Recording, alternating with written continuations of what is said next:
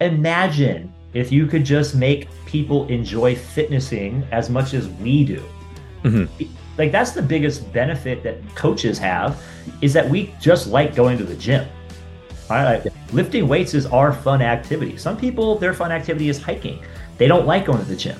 If we could figure out how they could just enjoy going and doing whatever it is, let them enjoy the thing. Welcome to the Strength Connection Podcast, a show to share stories, insights, and experiences in strength, physically, mentally, and spiritually. I'm Michael Krukowski, host of the Strength Connection, and I'm so grateful that you can join me today. So in these episodes, I connect with some of the most inspiring and successful individuals to chop it up and learn from true life experiences that have helped them become who they are, the strongest versions of themselves. One of the greatest ways I've always learned the most important lessons is through stories. We all have them, and they make us who we are. So let's dive in. Here we go. What's up, everybody? Welcome to the Strength Connection. Clifton Harski. Thanks for joining me today, man. I'm grateful to have you. Thank you.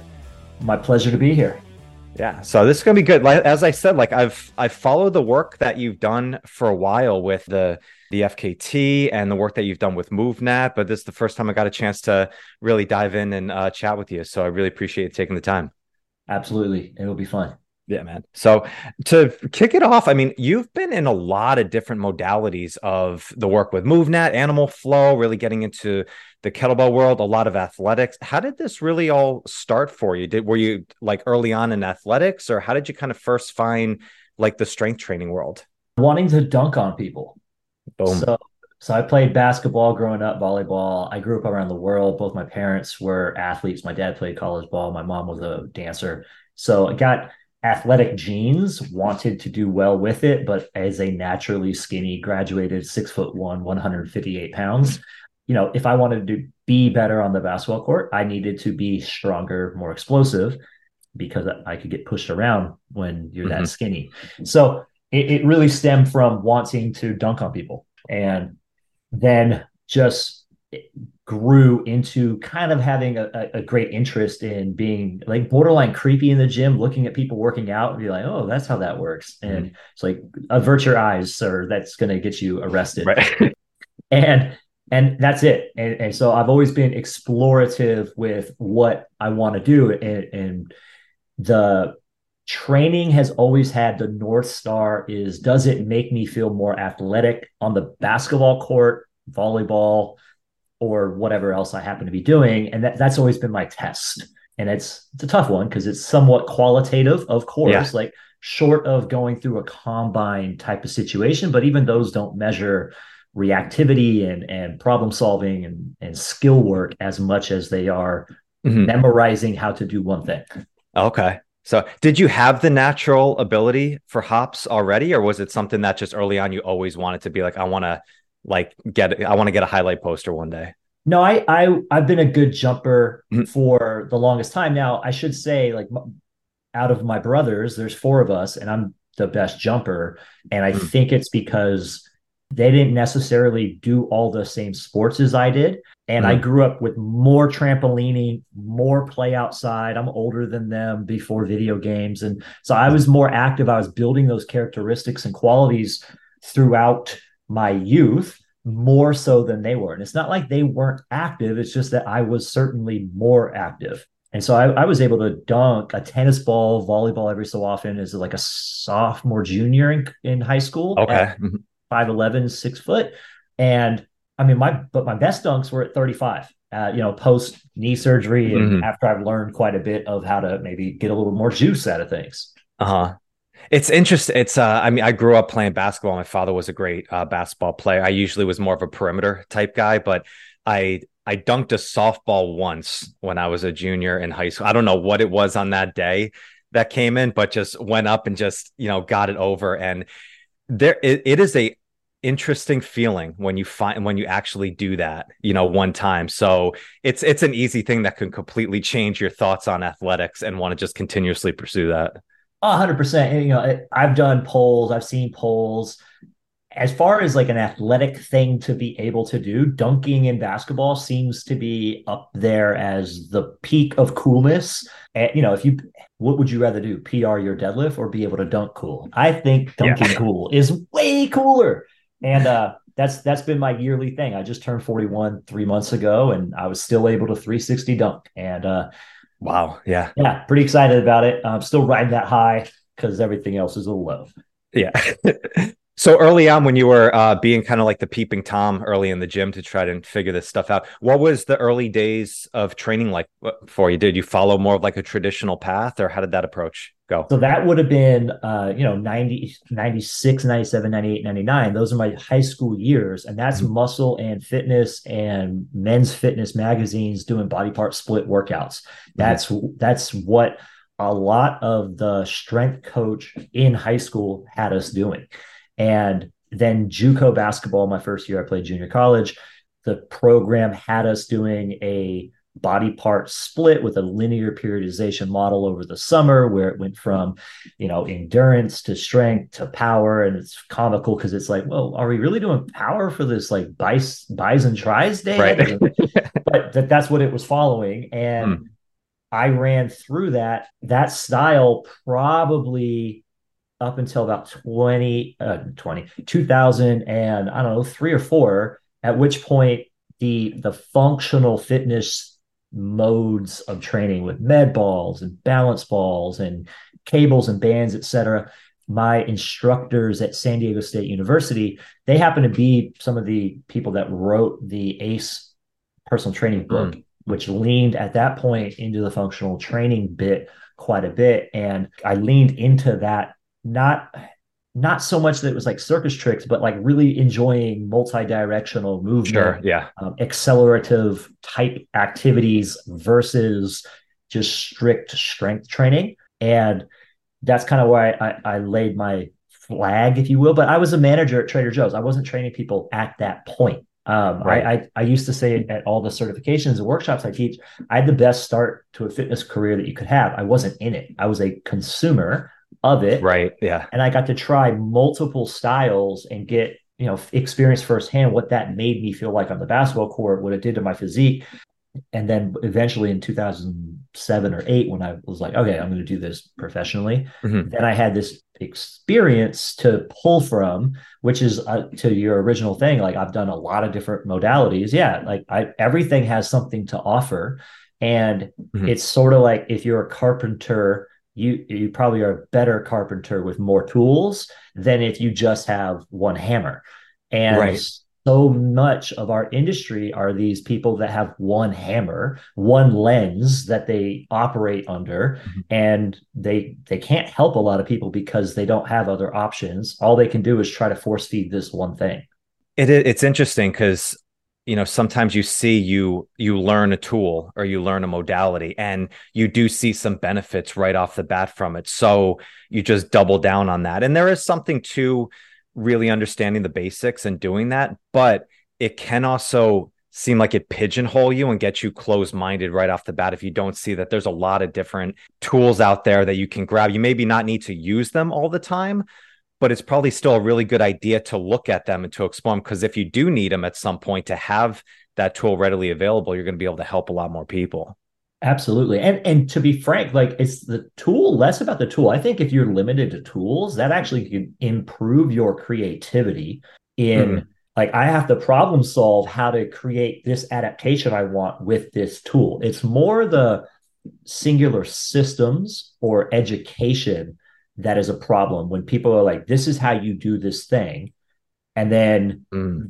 they lack the ability to lateralize their thinking and be like, well, I could also accomplish it by doing this, or I could use this tool that this system teaches with for other things than the 4 things it says I'm allowed to do.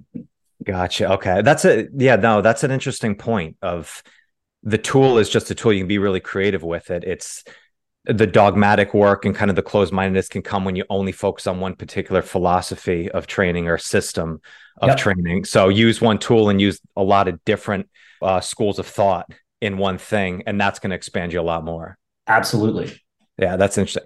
When you got like early on in like the traditional strength training work didn't align with you as well, but did you see some results from that early on? Yeah, I think that no matter what you do, you're going to see some sort of results. I do think that the individual benefit per person may vary from system to system.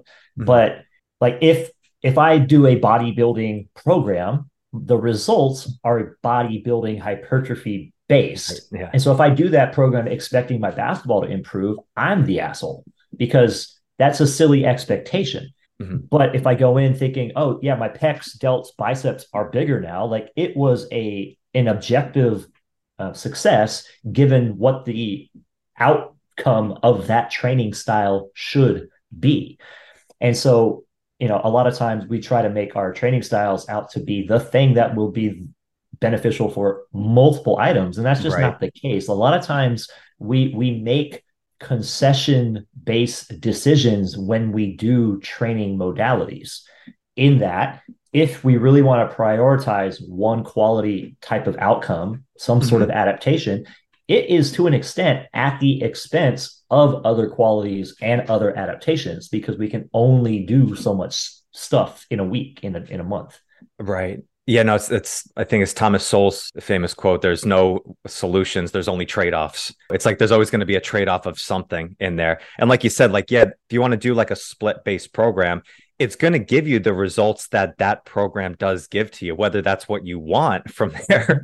That's in your own mindset. So that's where I could see. So your focus was on the athletic work. How can I jump higher and I can dunk on people, wherever I am at any point? That's it. That qualitative aspect. It's funny, you hear a lot of S&C nerds talk about, like, you can't ask the athletes, is it better for them? Because a lot of athletes, they prefer the functional training and the balance stuff, and the reason for it is it feels athletic. Oh, weird, right? and then they feel like looser and better. And people dismiss it as, oh, that's just their feelings. It's not quantitatively anything. I'm like, I don't know, man. Like, if they feel better and perform better, then that is very much a good thing. Right. Their S&C measurements may or may not have any benefit to their performance on the basketball court, soccer field, paintball, whatever it happens to be that they do. And so I don't really care. Now, it's somewhat comical for me to talk about it because I don't actually train athletes all the time. Like, I've very much found this little niche, if you will, of I want people to feel more athletic. Yeah. So ironically, I look at training as my sport these days. And the reason for that is I can't go play 5-on-5 because I don't trust 9 other adults to play basketball with, that they're not going to undercut me or injure me.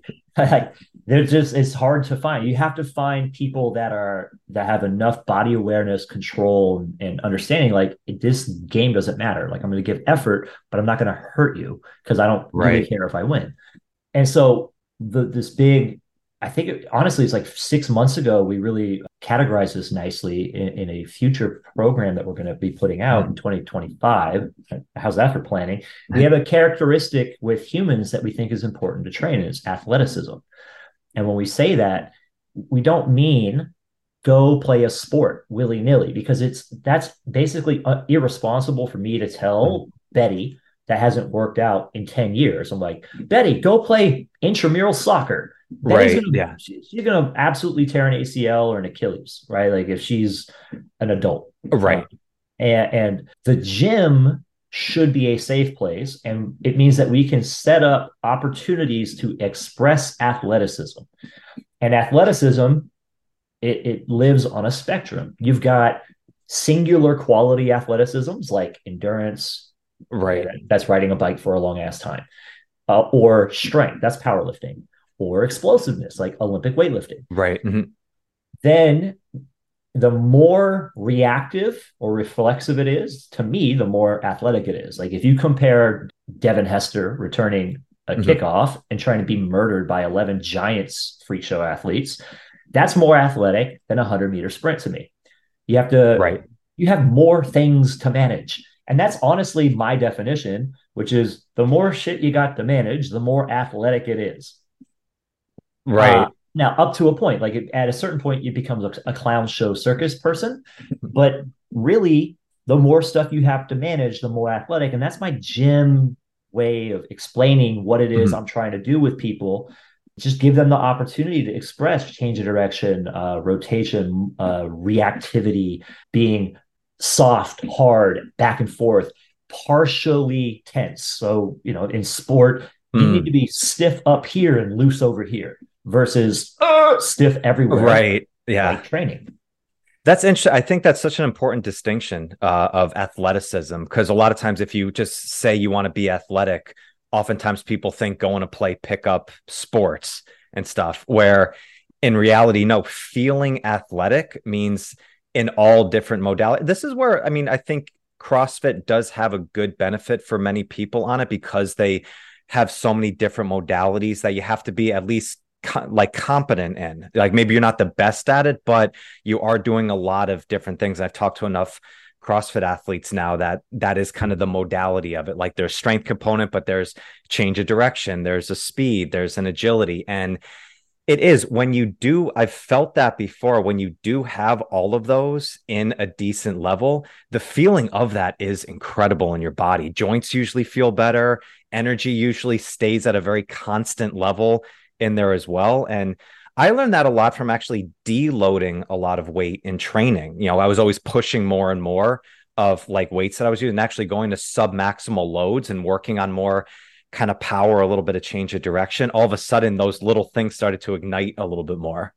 Absolutely. I mean, there's an argument to be made when you go sub max and change of direction, explosive type stuff. You not only are just training your muscles, but you're also training the neurological system more so, which is probably excitatory and beneficial. But you're also going to tap into the fascial system a little bit.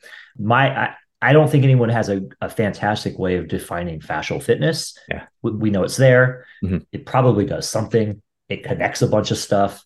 Yeah. It does have some elastic properties. So when I talk fascial fitness, I just mean like it has more of a stretch rebound effect, Mm-hmm. and probably like an elasticity. Exactly, like rubber bandy. Right. Yes, we Right. have the stretch shortening of the muscle, but in the fascial system as well, especially when we start integrating rotation. And so I'll even delineate a muscular approach to exercises and a fascial approach to exercises. And the fascial looks like your springy, bouncier people. Some people call them kangaroos or antelopes. Yeah. And then the muscular approach is like your gorilla, just being tough. And so often the training focuses on being a gorilla and maybe not being as antelope-y.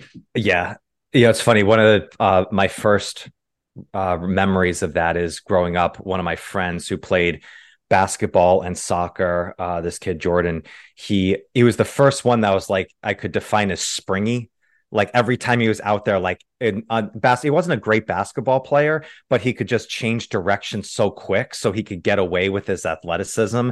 And it was the first time I saw that from like somebody in an athletic feel, and that was like, oh, like I want to do that. Like I want to train more like that. Yeah. And it's powerful when you see it. Like you see the difference of somebody who's just got brute strength versus someone who has that elasticity and that flexibility and knows how to control it at the same time.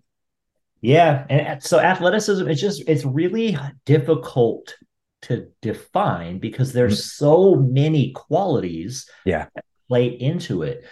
And from a more traditional, we would look at a sport as the definition, right? Like, oh, that is athletic. I always laugh when they're like, Lance Armstrong, best athlete. I'm like, let me see him change direction and like jump and do something coordinated. So like for lower body, we say it's change of direction, it's change of speed, it's multiple directions, and it's explosiveness. For upper body, we call it tool manipulation because that's the swinging around bells, whether they be club or kettlebells, Olympic weightlifting, throwing things.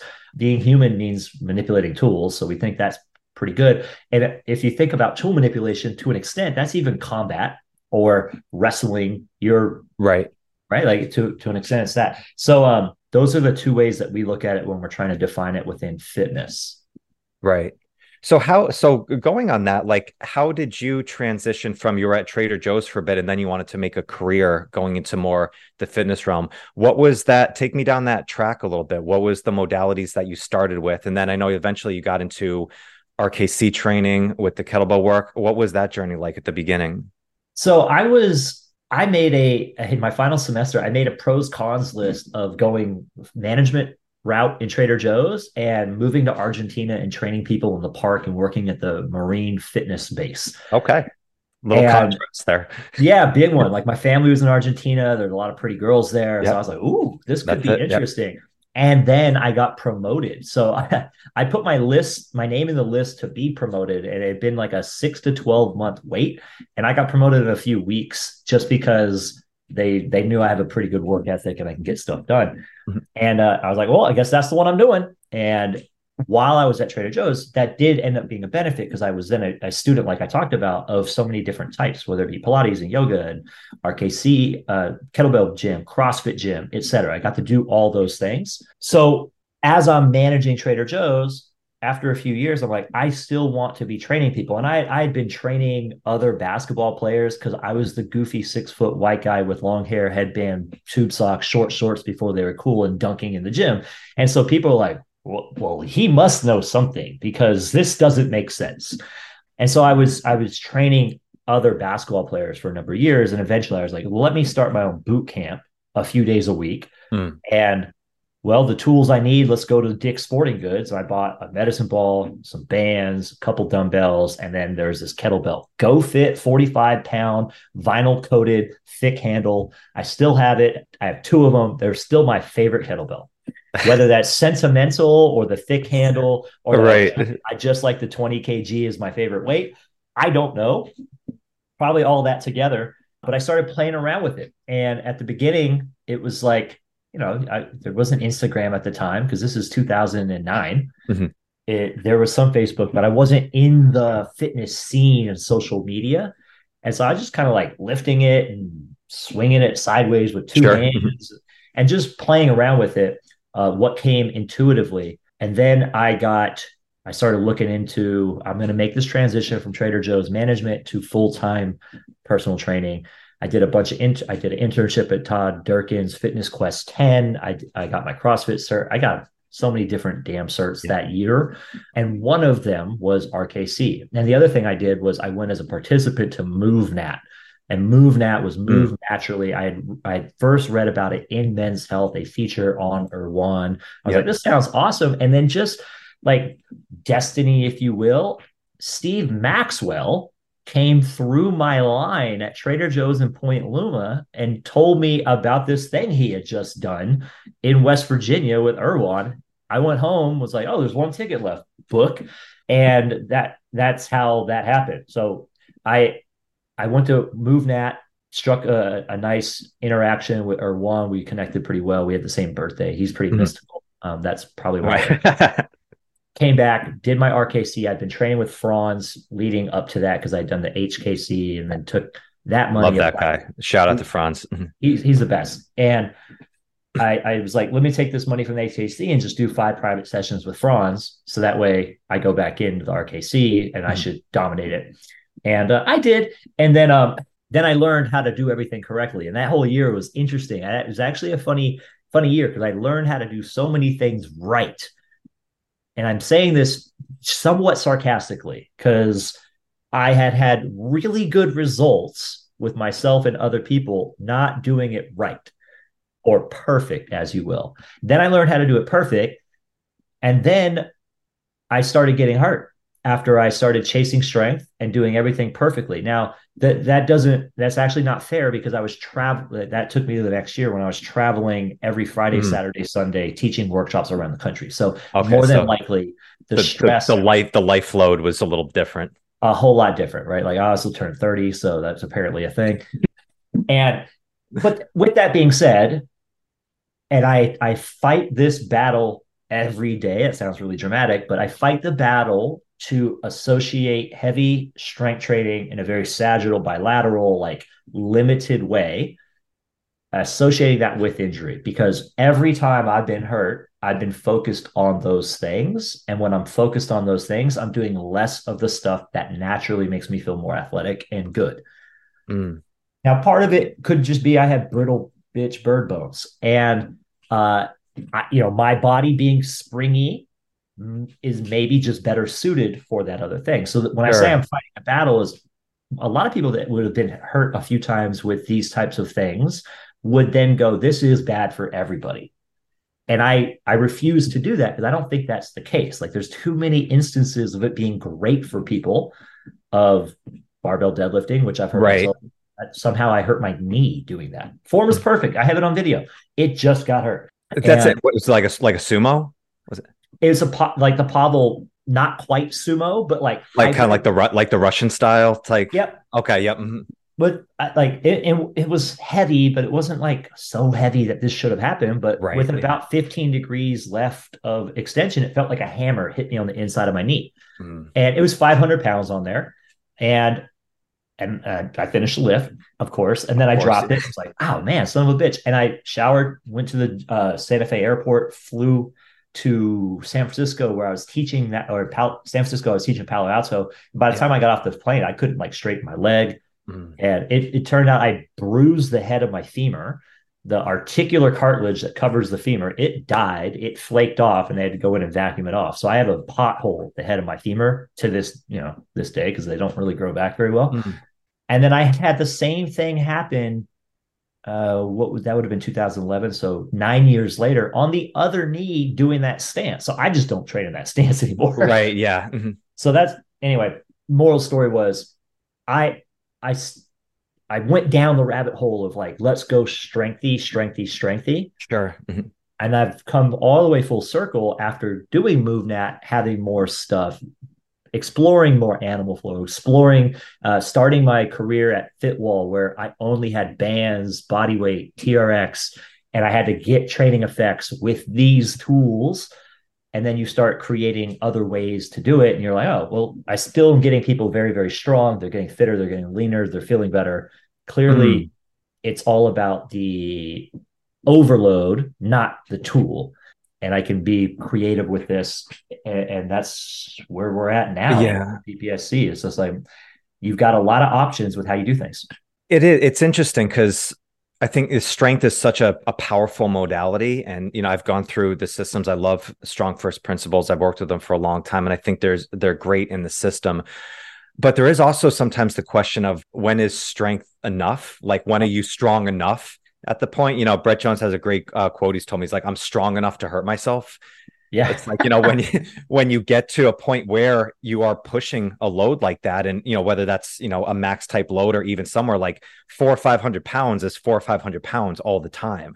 If it's not the right position for you, that's when things can, if you're only in that modality, that's when injuries can happen. And usually an injury with a 500-pound deadlift is not a small injury. Usually some things can really pop sometimes. So it is, I've questioned that, of like, how much strength do we really need? I think it's less than the S&C community thinks it is. And the reason for that is, we have an echo chamber within ourselves. It's impossible to not compare ourselves to each other. So even me just saying, like, it wasn't that heavy, it's 500 pounds. Like, 500 pounds is objectively heavy. Yeah, it's 1%. Yeah. Right. 1% people. Yeah. But I know a lot of people that lift more than that. And so in my head, it's the same thing. I'm 6'1". I'm pretty tall compared to most people. In my head, I'm still teeny tiny because I grew up playing basketball and I was like small. So we're the product of our environment type, whatever. And so a lot of times we have this close-knit fitness, I call it the circle jerk community, of like thinking that these 700 pounds is like, that's where I should be. And right. No, actually that's very outlierish. So I think it's less. And the reason I think it's less is, when you get heavier, your recovery needs go higher, which means you can't do as much other stuff. And then when you aren't doing the other stuff, that gets some sort of detraining effect. And that other stuff is multi-direction, it's cardio, it's yada, yada, yada. It's like, whatever it is that you're not doing is naturally going to go down. So if you want to keep building strength or cardio or mobility, whatever it is, it comes at the expense of other things. And short of being paid or being very emotionally invested in a marginal increase in that one specific quality, that means it's actually a net negative in my head versus being well-rounded. Right. Well, yeah, probably because the more singular you get, and if you keep going down that rabbit hole, you're going to keep going stronger there, but you are going to get farther and farther away from the other thing. So like kind of talked about, there are trade-offs, and the more you keep going down that road, probably the bigger the trade-offs are. It's like, you're not going to play pickup basketball if you're probably searching for a 700-pound deadlift. 100%. And that's, that brings up that golden question. I don't even know where that term comes from, but like that's why swings are great. What the hell effect, right? You can kind of keep doing them and they don't seem to take away from anything else. They are additive. They don't have quite as much specificity as some items do. Deadlifts are the same way up to a certain extent, in my opinion. It's like they're really good for everything up until the point where the only thing that seems to be working out is your back and traps and grip. Right. Yeah. Well, because everybody, especially with a barbell deadlift, because I mean, you're going to get to a position where you're going to round at some point if you're going for a PR. So it's like, how deep do you want to go versus maybe switching to something like a trap bar or a kettlebell? I think that's why a kettlebell is such a great tool, because you can only go really so heavy in a lot of things. Like you can be super strong and play around with a 50, 60-pound kettlebell and it's going to smoke you if you're doing the right things, from there, versus loading up a max effort on a deadlift where the, risk versus reward, ratio is going to get very minimal at that point. 100%.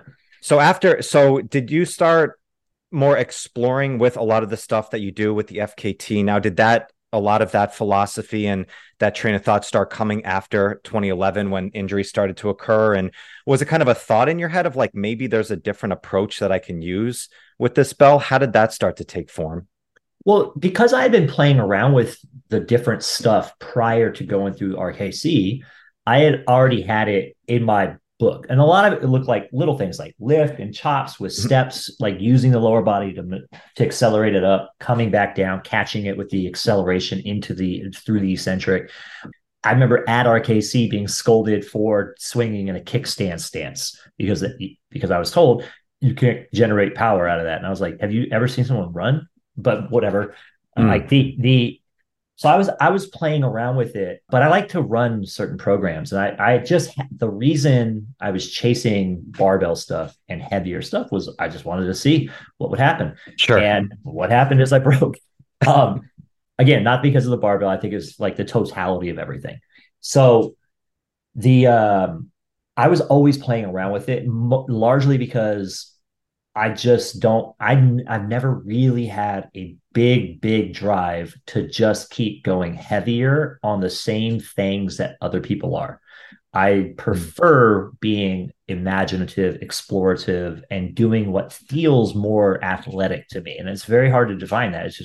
But a good example would be in a kickstand swing, right? So if I do this where everything is squared forward and back, and I'm trying to push through both hips together, which makes no sense in a kickstand stance because they're offset, but people do teach it that way. Trying to be no rotation versus letting the rotation happen where you kind of, it feels smooth. It feels easy. It feels athletic. Right. That's one of the things that people forget in talking about athleticism. If you're actually athletic, you want to be efficient with your movement. You don't necessarily want it to make it the hardest thing on earth. So we make things harder to drive an adaptation. So there's a place for that. But there's also a place for being smoother, more patient, more easy. And like a good example, we are talking athleticism, you and I, okay, we have a hard style swing, which is like shorter amortization phase, load explosively, go right back out, versus a sports style swing, which is you swing and then you actually, so your knees bend, then you straighten your legs as you get the backswing. You have a little bit of patience, let the bell start descending again, you scoop your knees and then you accelerate. So there's an athletic piece there, 100%, which is rhythm, timing, and patience versus, and like relaxedness versus the harder style. Yeah. Right. Yeah. And so they're both excellent, yet here we are. And this is what I meant by systems and arguments. It's the same damn tool used two different ways for two different outputs, two different training effects, yet we talk about which one's right. It's like they're both right. It is interesting. Have you played around with a GS work, like kind of GS style a lot? so Yeah. minimally because I've got zero interest in snatching for 10 minutes. That sounds just, I think maybe the reason I like doing all this different stuff is Sure. it doesn't require me to work hard. I'm joking, of course. Like I work I hard, know exactly where you're coming from.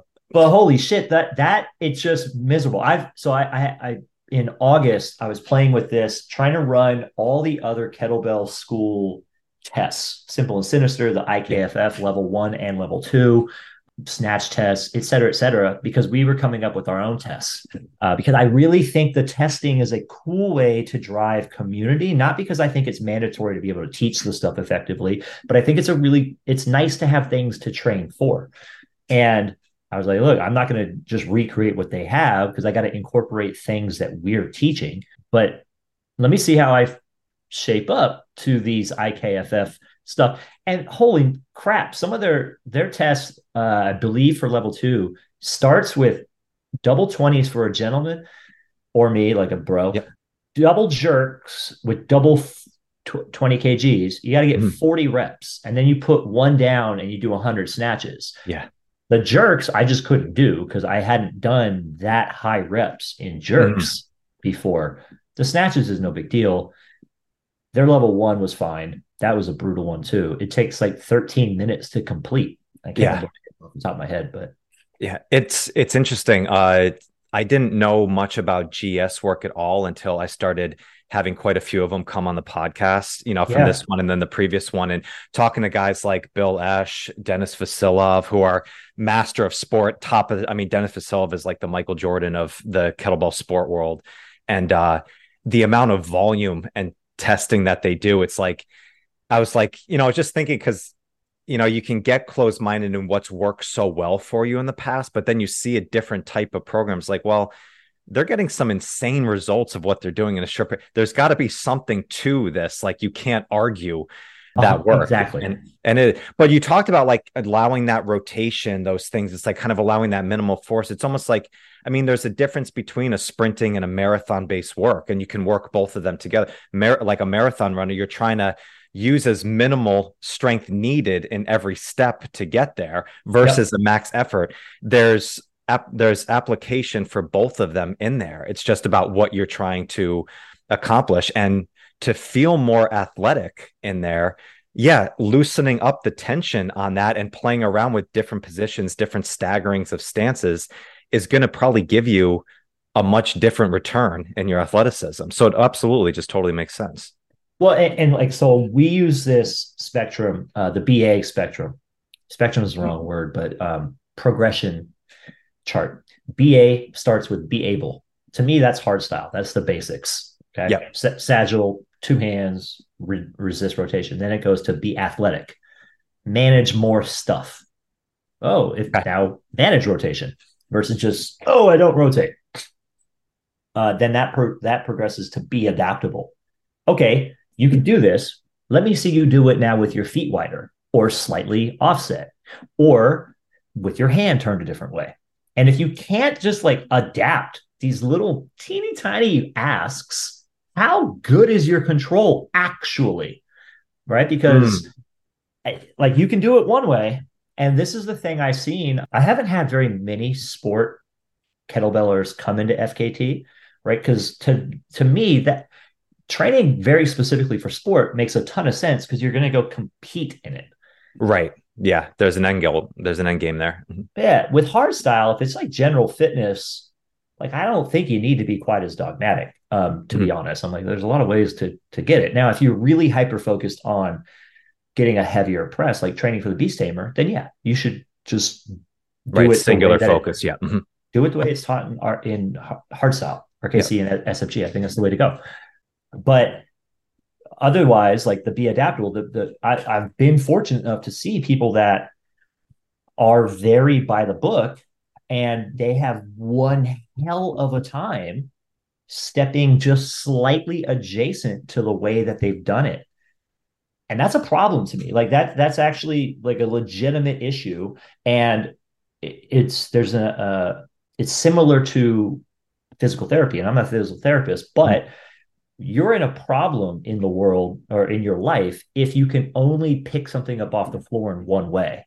If you move Right. slightly differently and it hurts, that's similar to you can't accomplish the task. So I have this definition for moving well.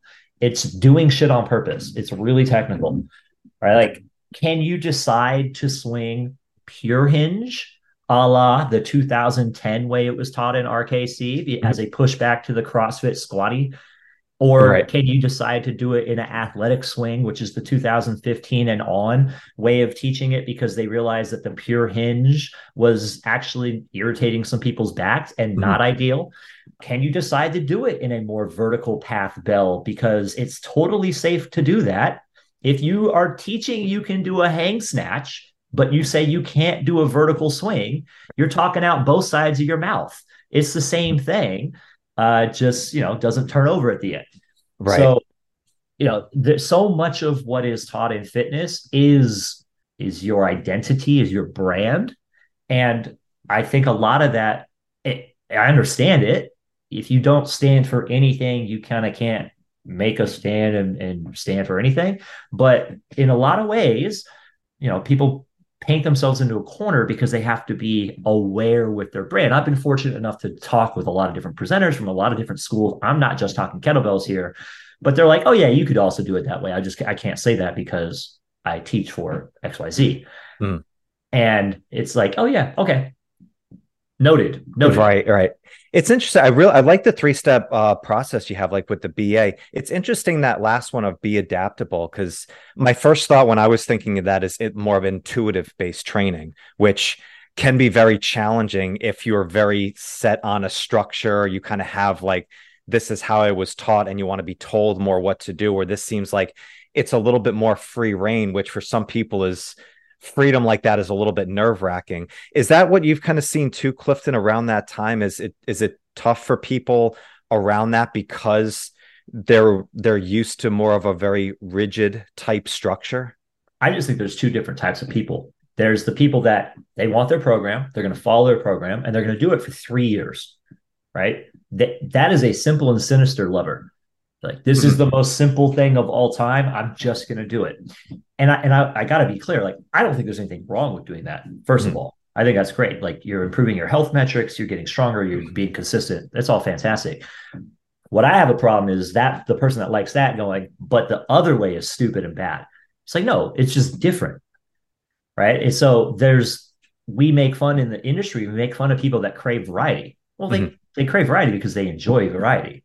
Right. Right? They don't actually care about, like, I think it sucks when somebody goes, if your only goal is general fitness, that's a lame goal. I'm like, that is one of the most boneheaded things I could hear from, like, we have a huge health and fitness crisis in the country. You're a personal trainer who theoretically is out to help people, and then you want to tell them that they enjoying moving and exercise and just being generally fitter is a bad goal. Like, you're an asshole. Yeah. And that's where I have, if I have a beef with any fitness company, it's when there's that elitist attitude that somehow their fitnessing hobby is more better than somebody else's fitnessing hobby, when they're all equally lame or cool, depending on the eye of the beholder. Exactly. It's such a great point. I mean, we see this so much in nutrition too, like nutrition replaced like the religion for many people, because, now that is one of the interesting things with social media platforms is you can find like-minded people who now share your beliefs. So it only ingrains it even more. And you can just hang out with those people that think very similar to you in that regard. But it's interesting. Like, if everybody just had that mindset of just improving their general fitness by dropping their just their BMI down by 10%, we would be such a different culture by just doing that. All this other stuff that's fun to talk about, but it's much more on the micro in it. Yeah. Oh my God, it would change everybody in coaching. Like, everybody would be getting coaches. It would completely change our entire industry. 100%. I mean, just like support people's goals instead of the branding piece where it's like, and we fight it all the time. Like, it's very difficult for me to not I almost have to compare what we're doing with FKT with the known entities. I wish I didn't. I wish I could just say, learn the benefits. But because it's new, then people go, well, how does it compare to this? And I go, well, those are really great. You're going to do XYZ. We're going to do XYZ plus this other stuff. And I like that. I love the variation aspects that you do with, I mean, seeing things like with chains, like with the stepping patterns, with the flows, which I've seen both ends of it. Like I've seen people who knock flows in there for saying like, oh, it's like useless type stuff, and other people who I've seen are incredibly strong. They're incredibly athletic, doing a lot of flows. I'm like, there's room for both arguments in here on both. But I see, because you've done a lot of work with flows. Like, how do you approach going into looking at the variations and teaching that? Is it something that you do kind of trial by error, like going in and practicing them, or is there a different type of process that you go into of looking at the variations? So we have a pretty darn systematic way of going. I should say that I don't do a ton of flow. So we define flow as by using a comparison to a chain. I made a joke like the original kettlebell flow was a Turkish get up. It's just a series of exercises. Back in 2009, we used to call this a chain. So we delineate the difference between a chain and a flow. A chain is clean, comma, squat. A flow will see the exercise blend into the next exercise. So a clean, before I get to the top, I'm flowing into the squat. Now you could call that a squat clean, right? A lot of combination two drills, like a thruster, has its own exercise name, but really that's flowing a squat to a press. And if we have 3, 4, maybe 5 exercises, though the manual says once you get to 5 exercises, it's starting to get too damn cute, and it's going to be near impossible to teach clients effectively. So I like to teach a chain first, and then you teach how to flow the exercises together. So that's our first delineation between a chain and a flow. The second delineation is a flow oftentimes is more explorative from different ranges of motion, like rotation and different angles. Right? Oh, okay. Because traditionally, I would say that everything's pretty like sagittal with pretty blocky. And so the flow just, you're going in different ways. So those are the two ways that we talk about it. And being that I taught animal flow, I didn't actually ever flow much. And we say in animal flow, there's free flow, which is like dim the lights, turn on Enya, and then just feel it. Yeah. Explore. Yeah. Or you've got like call out flow, which is I'm making it up as I go and with a partner or with a group. Or there's a predetermined, it's like a dance, like you have choreography. So most of the flow you see with kettlebell videos that people are doing is just choreography. Occasionally people will do free flow. But free flow and choreography, I think, are relatively tough to use with clients. And so that's not something I choose to do very often. I spell out pretty specifically in the course. I'm like, flow is great for general conditioning. If you go into it and say, this is effectively my general S&C finisher, then great, right? That's fine. Right. How is that actually different? If you like, I used to end my booty camp kettlebell classes with the song Notorious Thugs, 6 minutes and 36 seconds. And I'd say, how many times can you go through this complex of 5 swings, 5 cleans, 5 squats, 5 presses? How many times can you get through that in this 6 minute and 36 seconds versus me saying, hey, I want you to go through this flow as many times as you can, right? It's the same goddamn thing. Right. And yet we just have one group that's like, no, they're flowing, they're pussies. That can't work. And I'm like, no, it's the same thing. It's just more angles and ways. So while I don't use it a ton, I think there's people like my instructor, Rick, he uses it really well. And he's really intelligent with how he does it. In the 1-hour group class, you teach all the individual components and you do like a 3x10 of learning them. Then you have a period where you go from, hey, step 1 to step 2, we learn that. Step 2 to step 3, we learn that. Step 3 to step 4, we learn that. And then at the end, the last 5 to 10 minutes, you're practicing the whole sequence. And now you've got these subtle little changes of how you enter into the press or clean or whatever. And you've accomplished this cool thing in the singular session that you had not the ability to do before. And so it gives this extra reward component of like, I accomplished something today, which I like.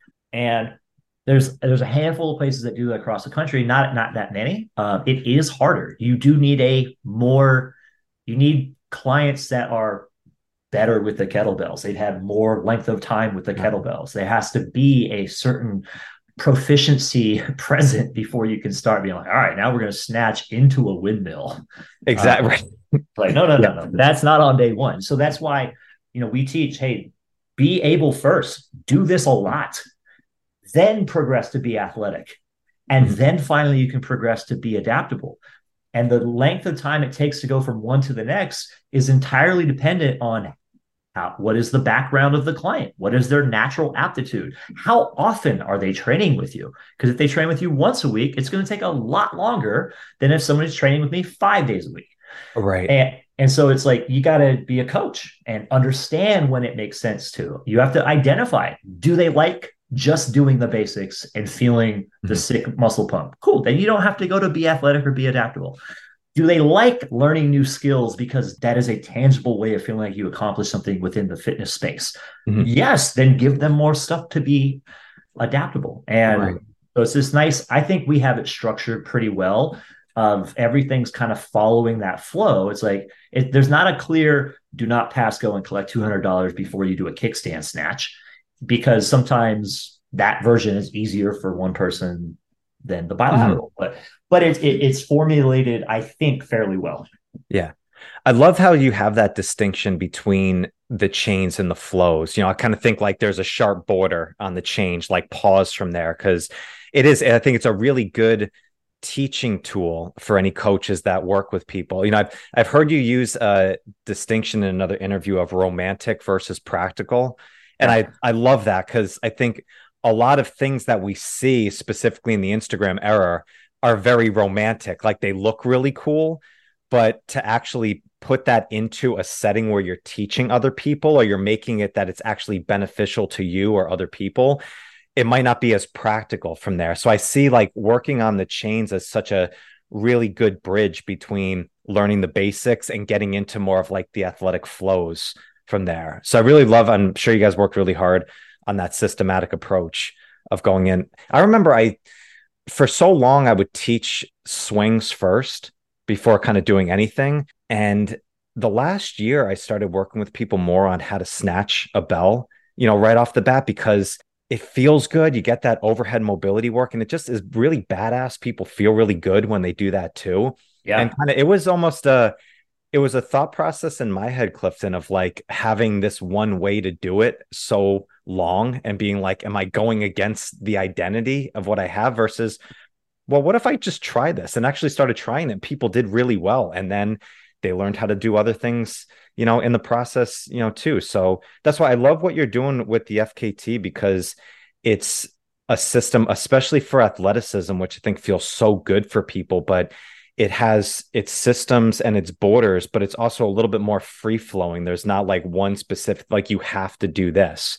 And I think we need more of that in the fitness industry in general, of like, be a little more silly, like not so serious of what we're doing. Like we're working with people to get them more confident and to get, more fit. It should be a fun thing that people enjoy exploring these movements a lot more, not thinking you have to do it this way and that's it. Yeah, 100%. Couldn't say it any better. Like my big, I shouldn't say it's my big influence, because I've always been exceptionally goofy. But Mark Fisher Fitness, if you're familiar with them, they do it, I mean, to the nth degree. I'm not quite that goofy, but like recently on my IG, you've seen I got my American flag singlet. Yeah. Like this, I've taught classes of that plenty of times. They won't let me teach it like that at Lifetime. Right. But my own business, that's why we called it Booty Camp. And we had booty short Saturdays and different things like this, because it's like, yeah, this should be fun. Like imagine if you could just make people enjoy fitnessing as much as we do. Like that's the biggest benefit that coaches have, is that we just like going to the gym. All right. Lifting weights is our fun activity. Some people, their fun activity is hiking. They don't like going to the gym. if we could figure out how they could just enjoy going and doing whatever it is, let them enjoy the thing. Yeah. Oh, I remember. I remember the last studio I was at. We would do like this finisher, and we would just roll the dice at the end of what we were doing. And one of them was hula hoops. Yeah. And I remember when we did hula hoops, and people are going to. First off, you realize some people are amazing at hula hoops that you wouldn't expect, and then others is like, "What the heck is going on?" But it's just a fun thing to do. So yeah, as you mentioned, I mean, Mark Fisher's done an amazing job with his unicorn program there. I just had Jen Brocksterman, who's has Prosper Nutrition, does all nutrition coaching. It's everything with her is a game, like makes it a game. I'm like, this is such a beautiful thing because, as we said, it's like taking the seriousness out of this stuff. Like we know that we need to get in better health. People know that they're maybe in bad shape and they need to do something about it. Make it fun. You're going to get a lot more buy-in from it. So I think that's perfect. Cool. Clifton, dude, this has been an absolute blast. I really appreciate you coming on and, sharing your philosophies and the programs that you're doing. So I love all the work that you're doing. So again, really appreciate it, man. Well, appreciate having me. Absolutely. So if people want to check out FKT, all the work, I know you got certs that are coming up, new programs and stuff. What's the best place that they can go and check that out? The more professional one is going to be at Functional Kettlebell Training, one word, on Instagram. That lists our Train Heroic monthly program. It's a new 5-day program every 3 weeks. So it repeats for 3 weeks. And then it's a new thing. It's 2 strength forward days, 2 conditioning forward days, 1 optional mobility day. It's all body weight and kettlebell. I promise you'll do new kettlebell stuff in there. And then it lists our kettlebell certifications. And next year, this year we did 16 of them. Next year, we're probably going to do 30. And awesome. Yeah, pretty excited about it. There's 4 of us teaching it now, and that'll be great. So there, and then if you want shenanigans, at Clifton Harski is my Instagram. A little more loosey-goosey, comical in there. Never know. One of my favorite follows. If you guys don't follow Clifton, go follow Clifton. So awesome, brother. Thank you so much. Listeners, thank you so much for connecting. I'll see you on the next one. Peace. Thank you so much for joining me today. I hope you found some great value here. And if you like this episode, please drop a comment and leave us a 5-star rating and review. It does more to build the show than you can imagine. And do not forget to check out and join the Strength Connection Facebook group. In this group, I share the biggest takeaways and lessons from these amazing conversations, as well as training and strength tips for pursuing mastery and fulfillment in life. This group is filled with individuals looking to take full control over their strength, and it's the perfect space to explore new ideas and to share your journey. And you'll also get exclusive access to these Strength Connection Mastery Seminars. It's a deep dive into the physical, mental, and spiritual training that you can begin using immediately. So do not wait, go now. Seriously, go. All right, much love to you. Thank you so much, and I'll catch you on the next one.